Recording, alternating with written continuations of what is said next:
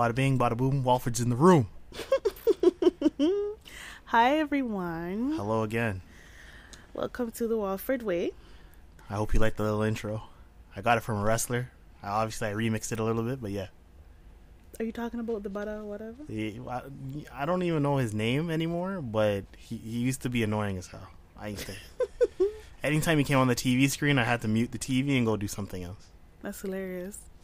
Okay, so this is episode 2. Dus! I was gonna say that, you read my mind. I'm Canadian, so I can speak French. No, I can't. I'm horrible. That was Spanish, you bastard. Yeah, I failed miserably.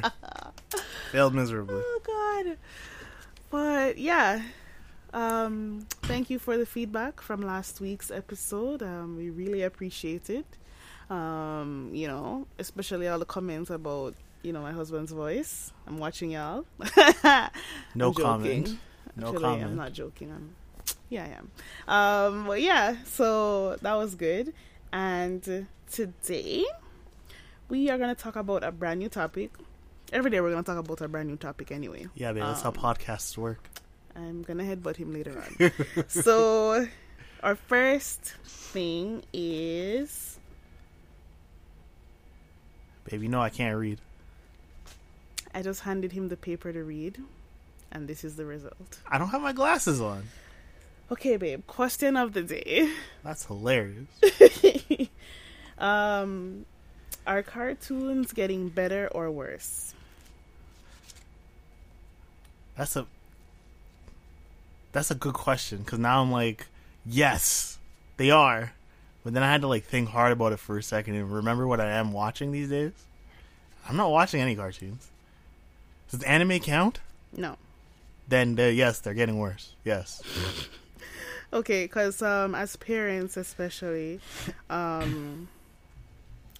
son watches cartoons, and one day he was watching something, Pac-Man, on Netflix. He was watching that today? And, this didn't happen today though, but you made the comment about Pac-Man having legs.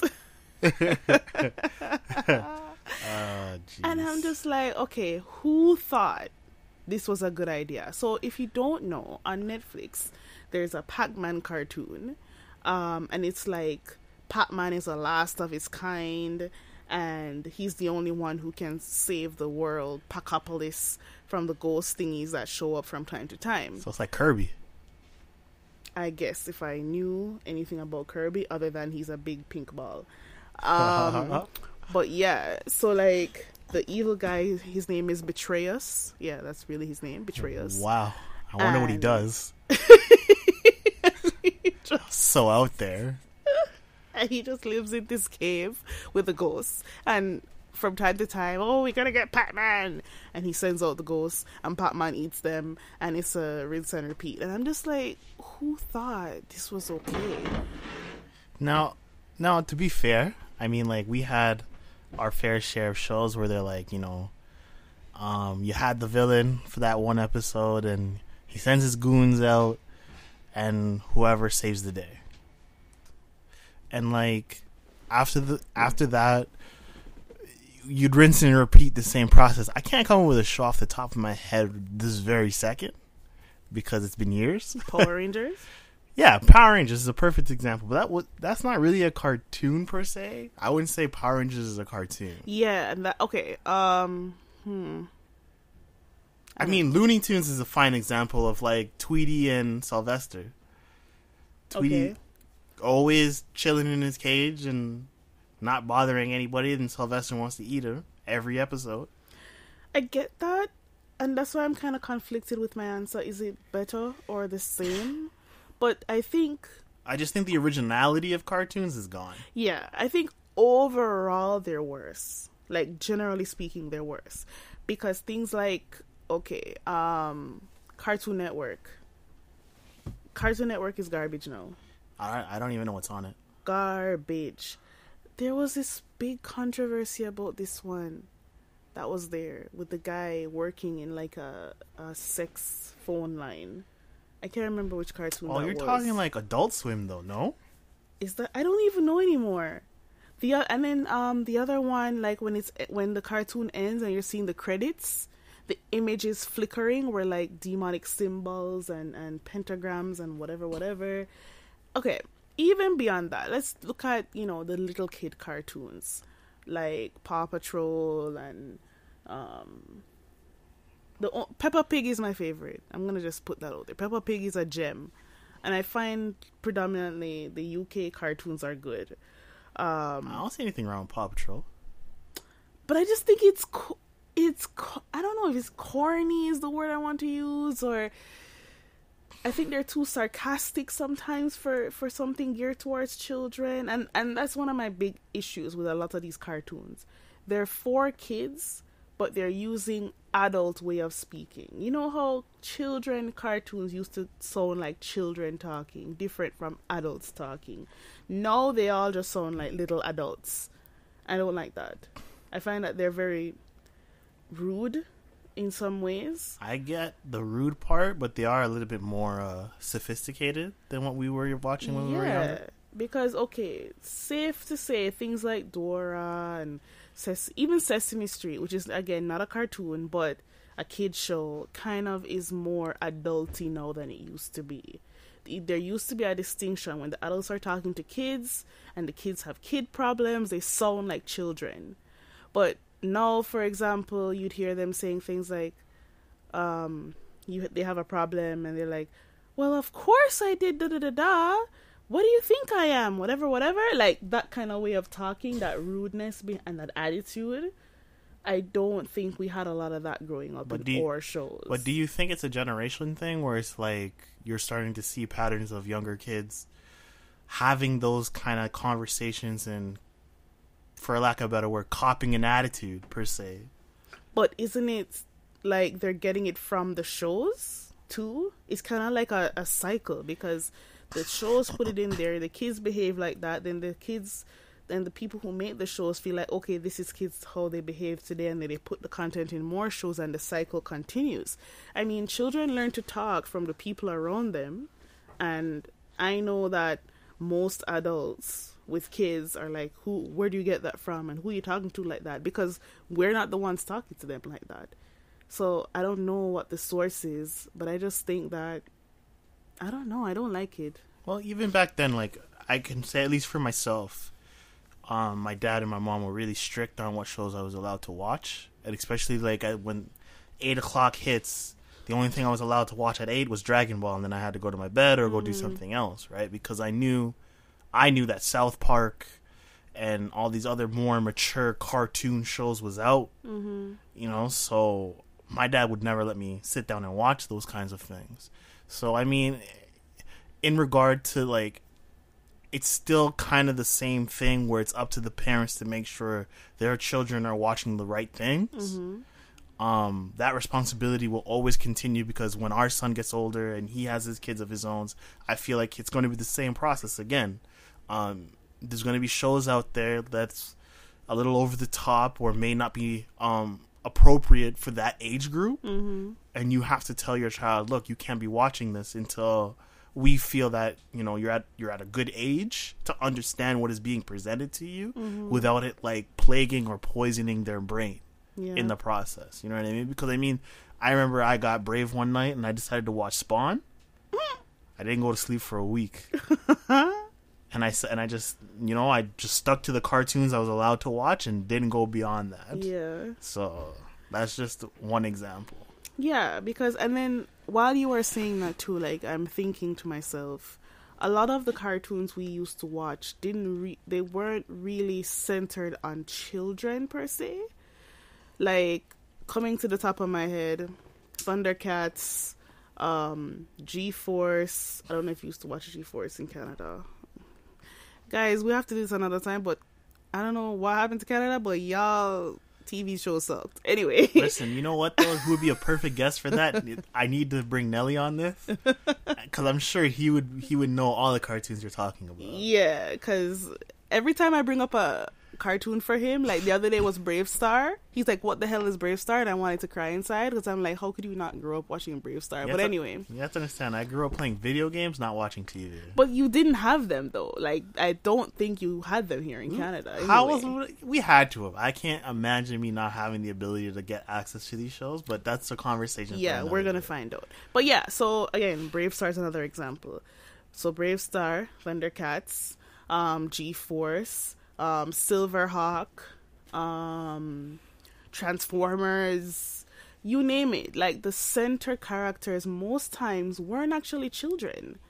They were adults or aliens or, you know, anthropomorphism, animal people thing, bestowing knowledge and values onto children.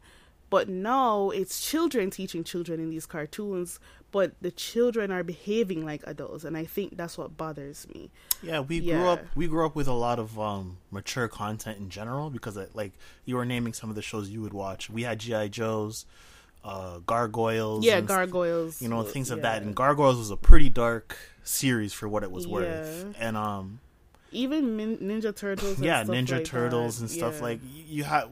We had the ability to watch these kinds of shows, but when we did watch these shows, our parents reinforced that it is a TV show. This is not how you shouldn't take on these personal traits and add them to yourself. I feel like parenting has gotten weirder in a weirder place in today's day and age because when our parents were kids, their parents were more strict than anything else in the world, right? And they weren't really watching and a lot they of didn't cartoons. have stuff like that. Yeah. So with our generation being the millennials and whatnot, we're exposed to so much now, especially with the rise of the internet and where it's been for the past few years.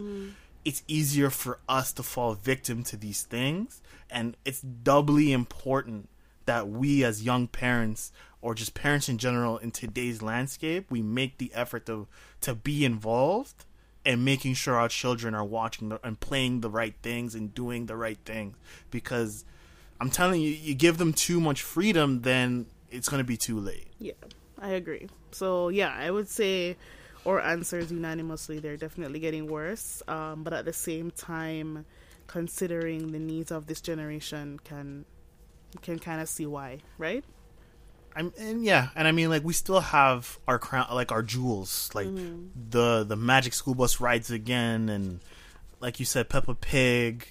I don't really see Paw Patrol teaching anything too much, but I mean, outside of like working together and camaraderie between your fellow people, you know, your friends and whatnot, you have small nuances here and there that can really influence and teach your child something new and something fresh, something motivating, and something positive. But you got to be wary of that internet because there's things out there. All right, cool. Well, that's our question of the day. Were the shows worse? Yes or no? Yes. Yes. Okay, so stay tuned for today's main topic, which is... I don't know how to explain it. What is it again? Dealing with heartbreak? Someone help me. Yes. Oh, there you go. I drew a blank. You just keep putting me on the spot, and I keep drawing a blank. It's the teacher in me. I like to call on people to do things. So yeah, overcoming heartbreak. Stay tuned.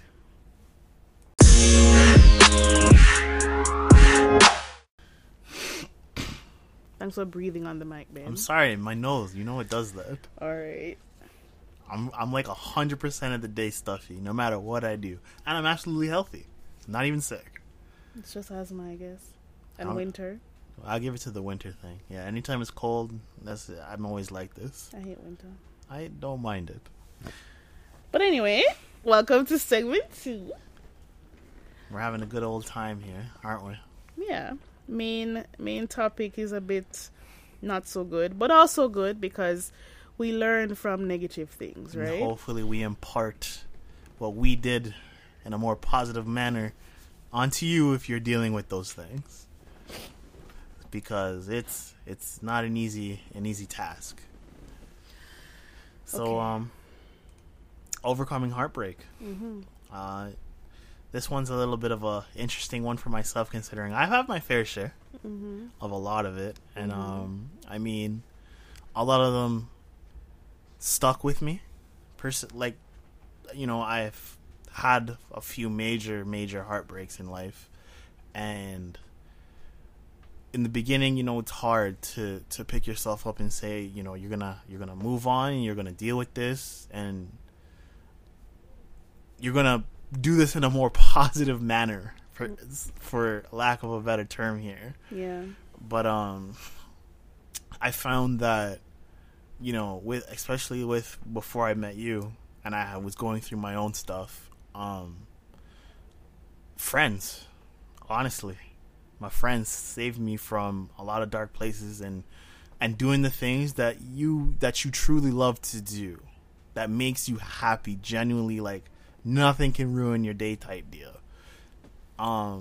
Okay, but before you get to that, how about we talk about maybe the worst heartbreak you ever experienced, and of course, not in too much detail. I don't want to dive in deep details and stuff, because people do listen. But I mean, it just didn't work out. It was a lot of on and off, and you know, it got to a point where the on and off was too toxic and whatnot. The last go around, and you know, when this last opportunity came, and my significant other at the time decided that, you know, they're gonna put an end to it for my sake more so than hers, it was what it was. And at first, I hate personally, I just want to get this out there for any guy that can feel this with me right now. I hate it when you say I'm doing this more for you and not for me. that will always never make sense to me. But anyways, and being, as you know, if for anyone who's in a relationship that's very on and off, and you know, it works for a few months to a year, and then you're back off again for another month, and then you're back together again, I'm telling you guys, it's not worth sticking around unless you have kids. But even then, it's a slippery slope. You really, mental health is very important, and I found that my mental health was at a very, very poor state. I didn't know how to function. I didn't know how to go about my day without having this black cloud raining down on me all the time. And you know, one day I started a podcast with a group of friends, and then I found myself a new job, and you know, I was doing things I would normally never do in a bad situation like that. And the more and more I felt like, oh man, I'm gaining some traction here. My podcast is getting views. Now my gaming stuff is getting views. I'm seeing my friends more. I'm having more time to just do me and stop worrying about anyone else, because now I have the time to worry about me. Because in a relationship, it's a two-way street. You can never solely just work on yourself, because now you got to work on each other. And when one side is failing to do that part, then you start taking it all onto yourself to try and salvage whatever damage is being done. And you're pretty much in crash control mode. And you're not really thinking about the damages that it's causing to your own mental health. And yeah, for me to overcome it, it was hard, because there were days where I'd be home alone and I'm just like, this sucks. How did this end up happening to me? And then there'd be days where it's just like, man, you know, this weekend was amazing. You know, I really felt like, you know, things were really going good for me. And just never give up. There's always somebody there. You know, there's always that person there. Giving up is the worst thing you can do, because then you know that's the end. You know what I mean? If you're upset and you're in pain, take that pain and let it drive you to get something better. Just take whatever someone has done to you in a negative way and look at it and say, now you know what you don't want in a person. Now you know what you don't want to see in another person. So when that next person comes around, you know that person's good for you. And that's pretty much what happened to me. I took all my past experiences with other people and I said, you know what? Now I know what I want. Okay, so as a guy, because women are always broken up 4 months before we are broken up with you. We're broken up with you the day of. Well, you broke up with us 4 months down the road. I don't know, but I want to ask this question because I know a lot of women out there might want to know. Now we have a question of the day again. No, babe, come on. I'm just joking. But yeah, what classifies for you as getting your heart broken? Because especially nowadays, people within our age group, I want to say if you're at least 25 and over, typically speaking, because, we also have the Gen X, Gen Z, whatever the hell. I don't even know what you're talking about. But okay. The other kids, right? Not our children, but the ones a little bit behind us who are like teenagers and whatever now. Okay. I feel like they have a whole different view on relationships, and I think our age group still has that kind of old school vibe of men being tough and men not getting attached, and a heartbreak for a man is really, it just didn't work out the way you wanted, and on to the next one. Like you feel bad for like 2 days and then you're back on your feet again. There's countless memes out there about it, right? You see the guy, the first day of the breakup, the girl is bawling her eyes out and he's having a drink. Day 2, the girl is still bawling her eyes out and he's out with friends and heartbreak over. So I want to know, what was your experience like? Like the minute you knew the relationship was done, what classified as a heartbreak, if that makes sense? It's kind of hard to explain the exact moment that I knew it was all coming to an end. But, I mean, to your point to where, where men are supposed to be tough guys, they don't get attached to really anybody or anything. And if, should they, and it all comes crashing down, they kind of can move on. I'm not that guy. At least I can say that confidently. That, I'm more giving. In most of the instances of my relationships that I've been in, I'm always willing to give 150%, but it can get weird when you start seeing 150 is not enough. Mm-hmm. Then you go for 200. So what makes it not enough? Like, why was it not enough? You can see the arguments over just about nothing. Hard to have a conversation with someone without realizing or without noticing that you're walking on eggshells and you don't want to hit certain land bombs and stuff like that may trigger, your relationship on its last legs.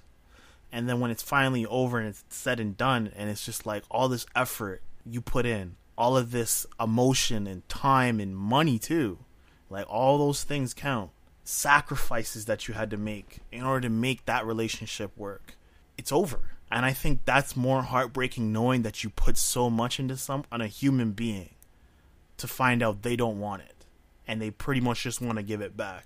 But what they fail to realize is you can never give that back because we wouldn't want it to begin with. You took a part of us with you. Mm-hmm. And we don't know if getting it back is the one thing we really want, because then is it really who we are? Is it ours? Or is it yours? Mm. Those are the kind of decisions that you need to make in a situation like that. Because I know in my past relationships, when you sit there and you think about it and you say, what did I get from this? Do I want that certain emotion back that person took from me? Mm-hmm. And every time I come down that crossroad, I say no, because that was something that needed to be cut out of my life. Out of my own personal being of emotion and mental state, because had that carried on, those are the things that some people will just take advantage of. Mm-hmm. If you can't part with that emotion that they're running away with, you're gonna have a hard time. Yeah. And I feel that, I'm not trying to sit here and tell you I'm the champion of emotions and I know how to control it perfectly. I just telling you through countless experiences that, I've always given 150% and I've always been let down in the end. Or maybe I was the disappointment. I'm not innocent of everything here. Mm-hmm. Just saying that you have to, just through experiences and in all of the dark times, I can confidently say I have a better understanding and a better grip of how I feel in certain situations, and I know how to deal with issues like these a lot better as opposed to back then. Yeah. Okay. Well, yeah, a lot of what you said echoes with my experience as well, which is one of the reasons our relationship works, because we spoke about this through great length. Yeah. What he meant by that is before we got together, like before we decided we were going to get married or whatever, we talked about this stuff before. What I also meant was we're very similar in our approach to relationships. Now, everybody's different. There are givers, there are takers, there are people that can do both. There are people that do both, but one more than the other. And I would say for myself, I am also a giver. So the aspect of giving 150%, not feeling that it's valued, I can attest to that as a big moment of heartbreak. Because for me, what happened was my worst heartbreak was the end of a 5-year relationship. 5 years is a long time. 5 years, for some people, that's 5 relationships. And that's not to be judgmental, that's just to be factual. And for me, in those 5 years, it was same thing, a lot of on and off, mostly getting to a point where I'm like, you know what, I'm not going to take this anymore, being convinced to take more, and going back to that decision over and over again. And realizing that really, no matter what you do, this isn't going to change. And you are putting in too much of yourself for nothing.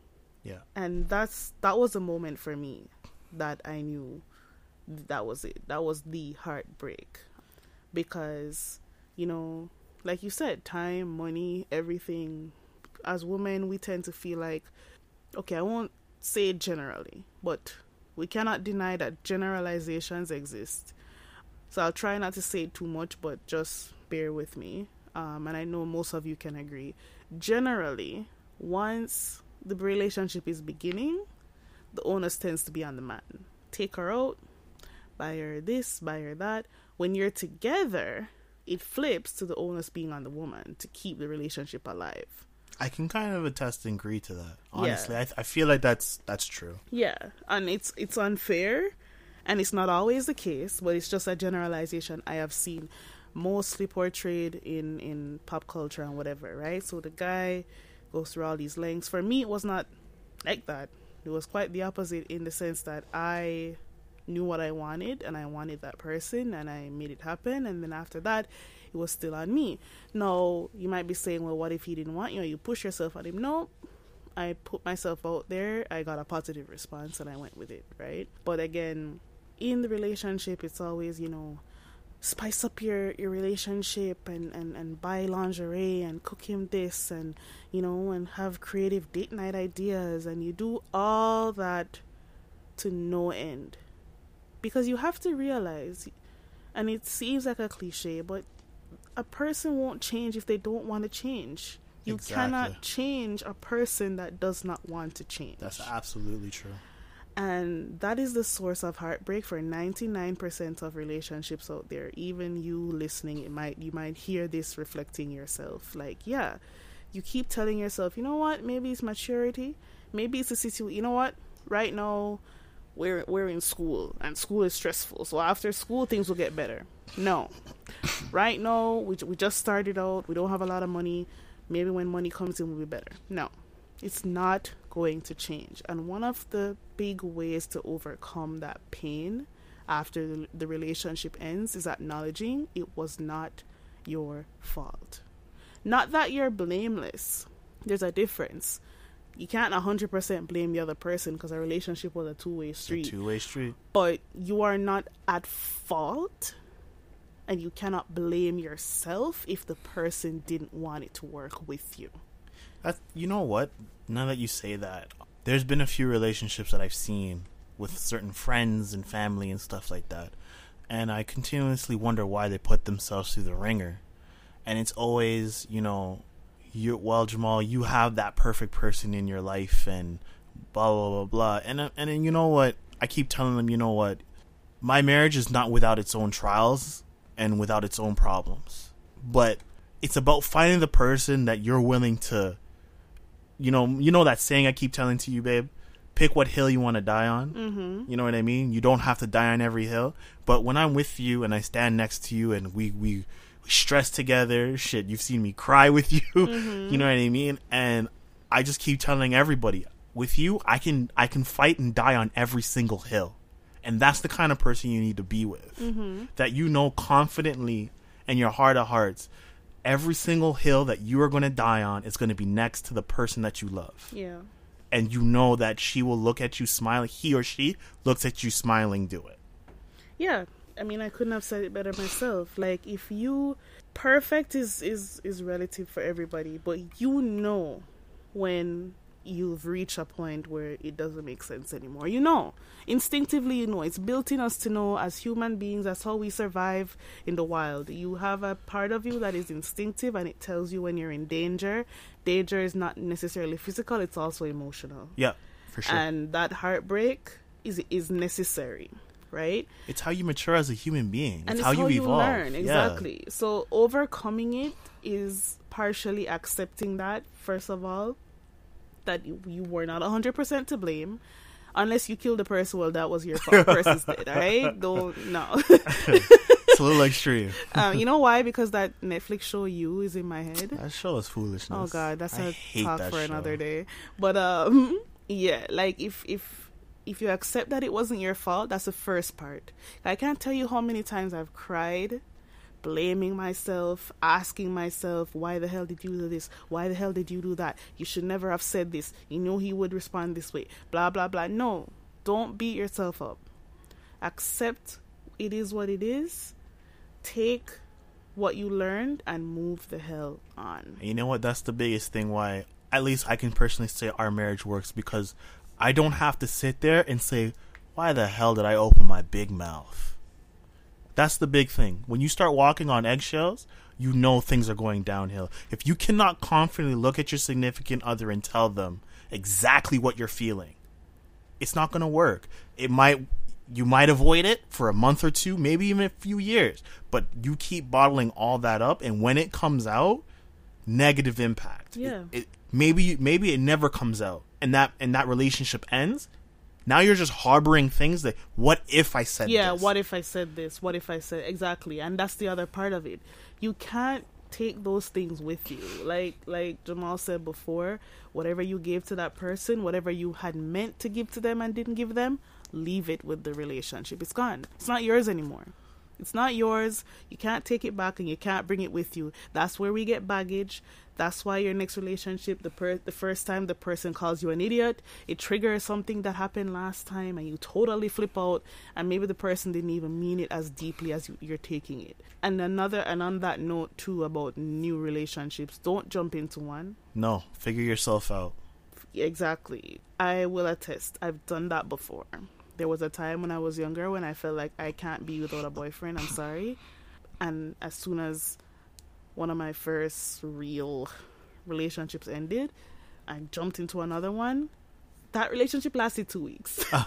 2 weeks, because I was not ready. And I was a teenager and I wasn't sexually active either, but emotionally I wasn't ready to give someone else this side of me again, to go through that again. And I realized that after I caused a heartbreak on that guy, because I broke up with him. I'm like, you know what, I can't do this. So don't use other people emotionally to deal with your emotions.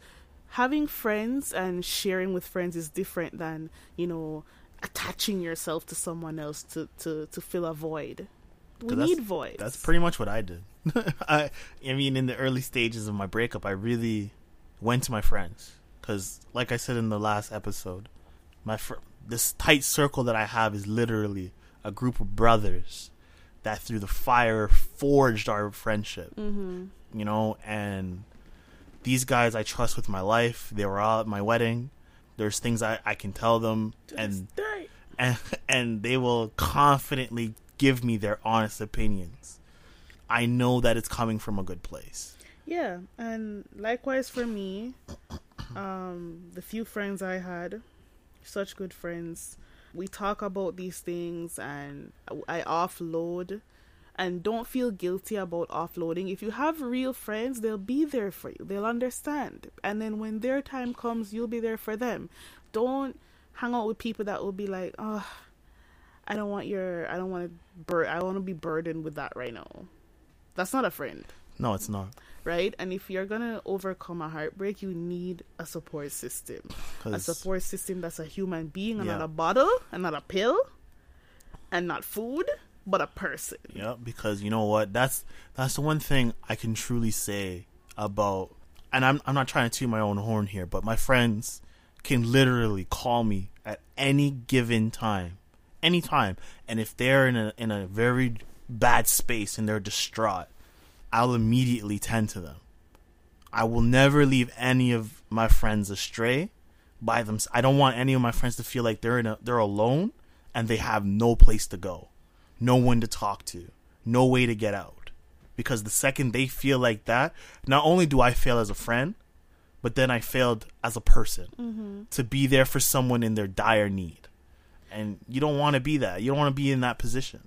Yeah, and sometimes all you need them to do is listen. They don't have to offer advice. They don't have to have all the answers. But just to be there, to give you a hug, to listen to you cry and make your ugly crying face and all that stuff. You know, just have a support system. And the last thing I'll say, which is really one of the biggest keys maybe of overcoming it, is remembering the good parts. Now, a lot of people feel like they can't do that. And for me, even in the heartbreak I described, there were good times. There were good things. You were with the person for a reason. Right? And if you can hold on to the positives, having accepted that it's not your fault, having a support system to help you with the grieving process, don't ignore the grieving process. Don't bypass it. Own it. Cry if you need to. Break some shit if you need to. Don't break anything. I mean, you know, nothing dangerous. I know. I'm just being annoying. Just throw stones in the water or something. Because if you broke my Xbox, we're gonna fight. No, don't break the other person's things. Break your own things. Oh, okay. Go to the dollar store, buy some plates, and break them. But right. As long as that's where we're going, you know, like do what you have to do to get through the grieving process, and then make a decision. I'm gonna focus on the positives. I'm not going to hold on to the bitterness, because here's why that is bad. Here's why that doesn't help you with heartbreak. It perpetuates it. Think of it this way. If you associate a relationship with bad memories, with negativity, what happens to you? The next time you date someone, it's going to carry over. You're looking for that. Yeah. And your brain makes associations every day. That's how you learn. Your brain is elastic. Your brain changes over time. And if you keep these negative thoughts in your head, every time you lie next to the person, you're going to remember the negative conversations. Yeah. You're going to remember the sadness you felt. You'll never get over it. Never. And it was one of the hardest things for me to do. Someone who made you cry, someone who you feel ruined your entire life, to think about that time you went to the movies and you laughed and got kicked out. Or that time you went for a walk and the person told you they like your smile. Or it's hard to do because it's going to make you miss that. But it's good for you because then you're deciding, you know what? I'll be okay. I'll find that again. And that's what relationships were about for me all along. So I'll get over this bump in my life and I'll meet someone else that will give me what I want, that will give me these things and more. And like Jamal said, it teaches you what you don't want. You can hold to the positives and say, yeah, I want this again, but I don't want, you know, someone who's going to snap at me whenever I give my opinion on something. Yeah. Or I don't want someone who always wants to order out and we end up wasting money because we never cook. Those seem like little things, but they have broken people's relationships before. So overall, again, teacher me likes to summarize the lesson. Overall, accept that it's not your fault. Leave the baggage behind. Don't try to take it with you. Go through the grieving process. And at the end of it, And have a good support system, and at the end of it, hold on to the positives. Yeah, because I know, like I said, it's hard, man. It's really, really hard, especially for guys who are ultra sensitive like me. You know, we wear our heart on our sleeve, and we don't know what tomorrow's gonna bring, and we just stress about every single moment of our life. You know, when we feel like we're all alone. And women do that too. I used to think even more than men, but having met you and having met other people, other men like-minded as yourself, it makes me realize that a lot of the things that we ascribe to one gender or the other, it's really just the human condition. It's just human. It's just humanity, man. Because you know what? The best thing the best thing I did for myself was get my friends involved, have someone to talk to. My best friend, Don, he was always there. Always, always, always. Him and Nelly and my younger brother, Andre, from the start to the finish line. Dealt with all my bull crap. Like you said, leaving that baggage behind. For me, it was holding on too tight and realizing all it's doing to me is hurting me. Mm-hmm. So it's different for everybody. But for me, it was, I just see my old Facebook account with all these memories and all these people I don't talk to and I've dated, I've been with, whatever. I removed the account entirely and created a new one, and I said, I'm going to restart, pushing the restart button, and I'm going to create new memories, new happy life, you know, and now I have a new happy wife. So it all worked out for me, and it'll work out for you. For sure. Well, yeah, so that's pretty much it for me on this. And if anybody out there, you feel like it's the end of your life, you feel like you'll never love again, trust me, I said those exact words to my friends. I said, screw it, I'm not getting married, I'm not gonna settle down, I'll just be me, and whatever happens. I've said that many times, and here I am. And I'm not saying I'm the poster child for relationships. Nope. I'm definitely not. and that we're perfect. Even our marriage, we're not perfect. We're not, Dick and Jane, just, but we're willing to work through it. But we work through it, and that's why we can talk about these things, because we've experienced them, and we've made steps to work on them, and we're sharing them with you. And what better way to achieve goals than with your significant other, really and truly? And that was the Walford way. We'll see you soon.